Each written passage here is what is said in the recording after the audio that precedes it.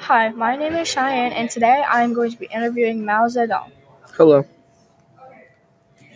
The People's Republic of China began in 1949 and ended in 1976. The Communist Party of China was founded in 1921, and by 1949 it took over everything. I talked to the Soviet Union and loved the idea of communism.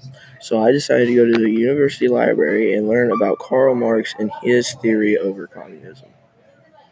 It impacts the future greatly. In 1949, Mao Zedong changed China into a communist government, and they are still communist today. Communism is spreading rapidly around the world. How it impacts the government? It also impacts the government. China is a communist government today. Also, communism is going to spread all over the world, and everyone will soon be communist. The Korean War began June 25th, 1950, and ended July 27th, 1953. The South was helped by the U.S., and the North was helped out by the Soviets. After the war, family members could not see each other, and there was a line between the two countries. This meant that people in the South could not go to the North, vice versa.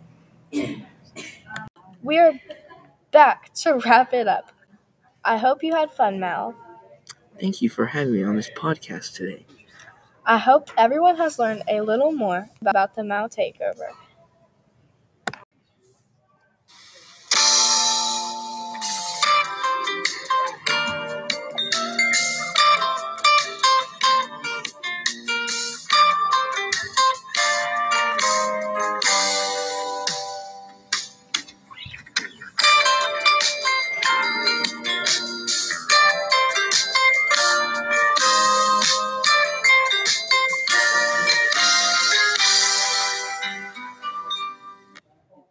Here's some bloopers. Chicken nuggets!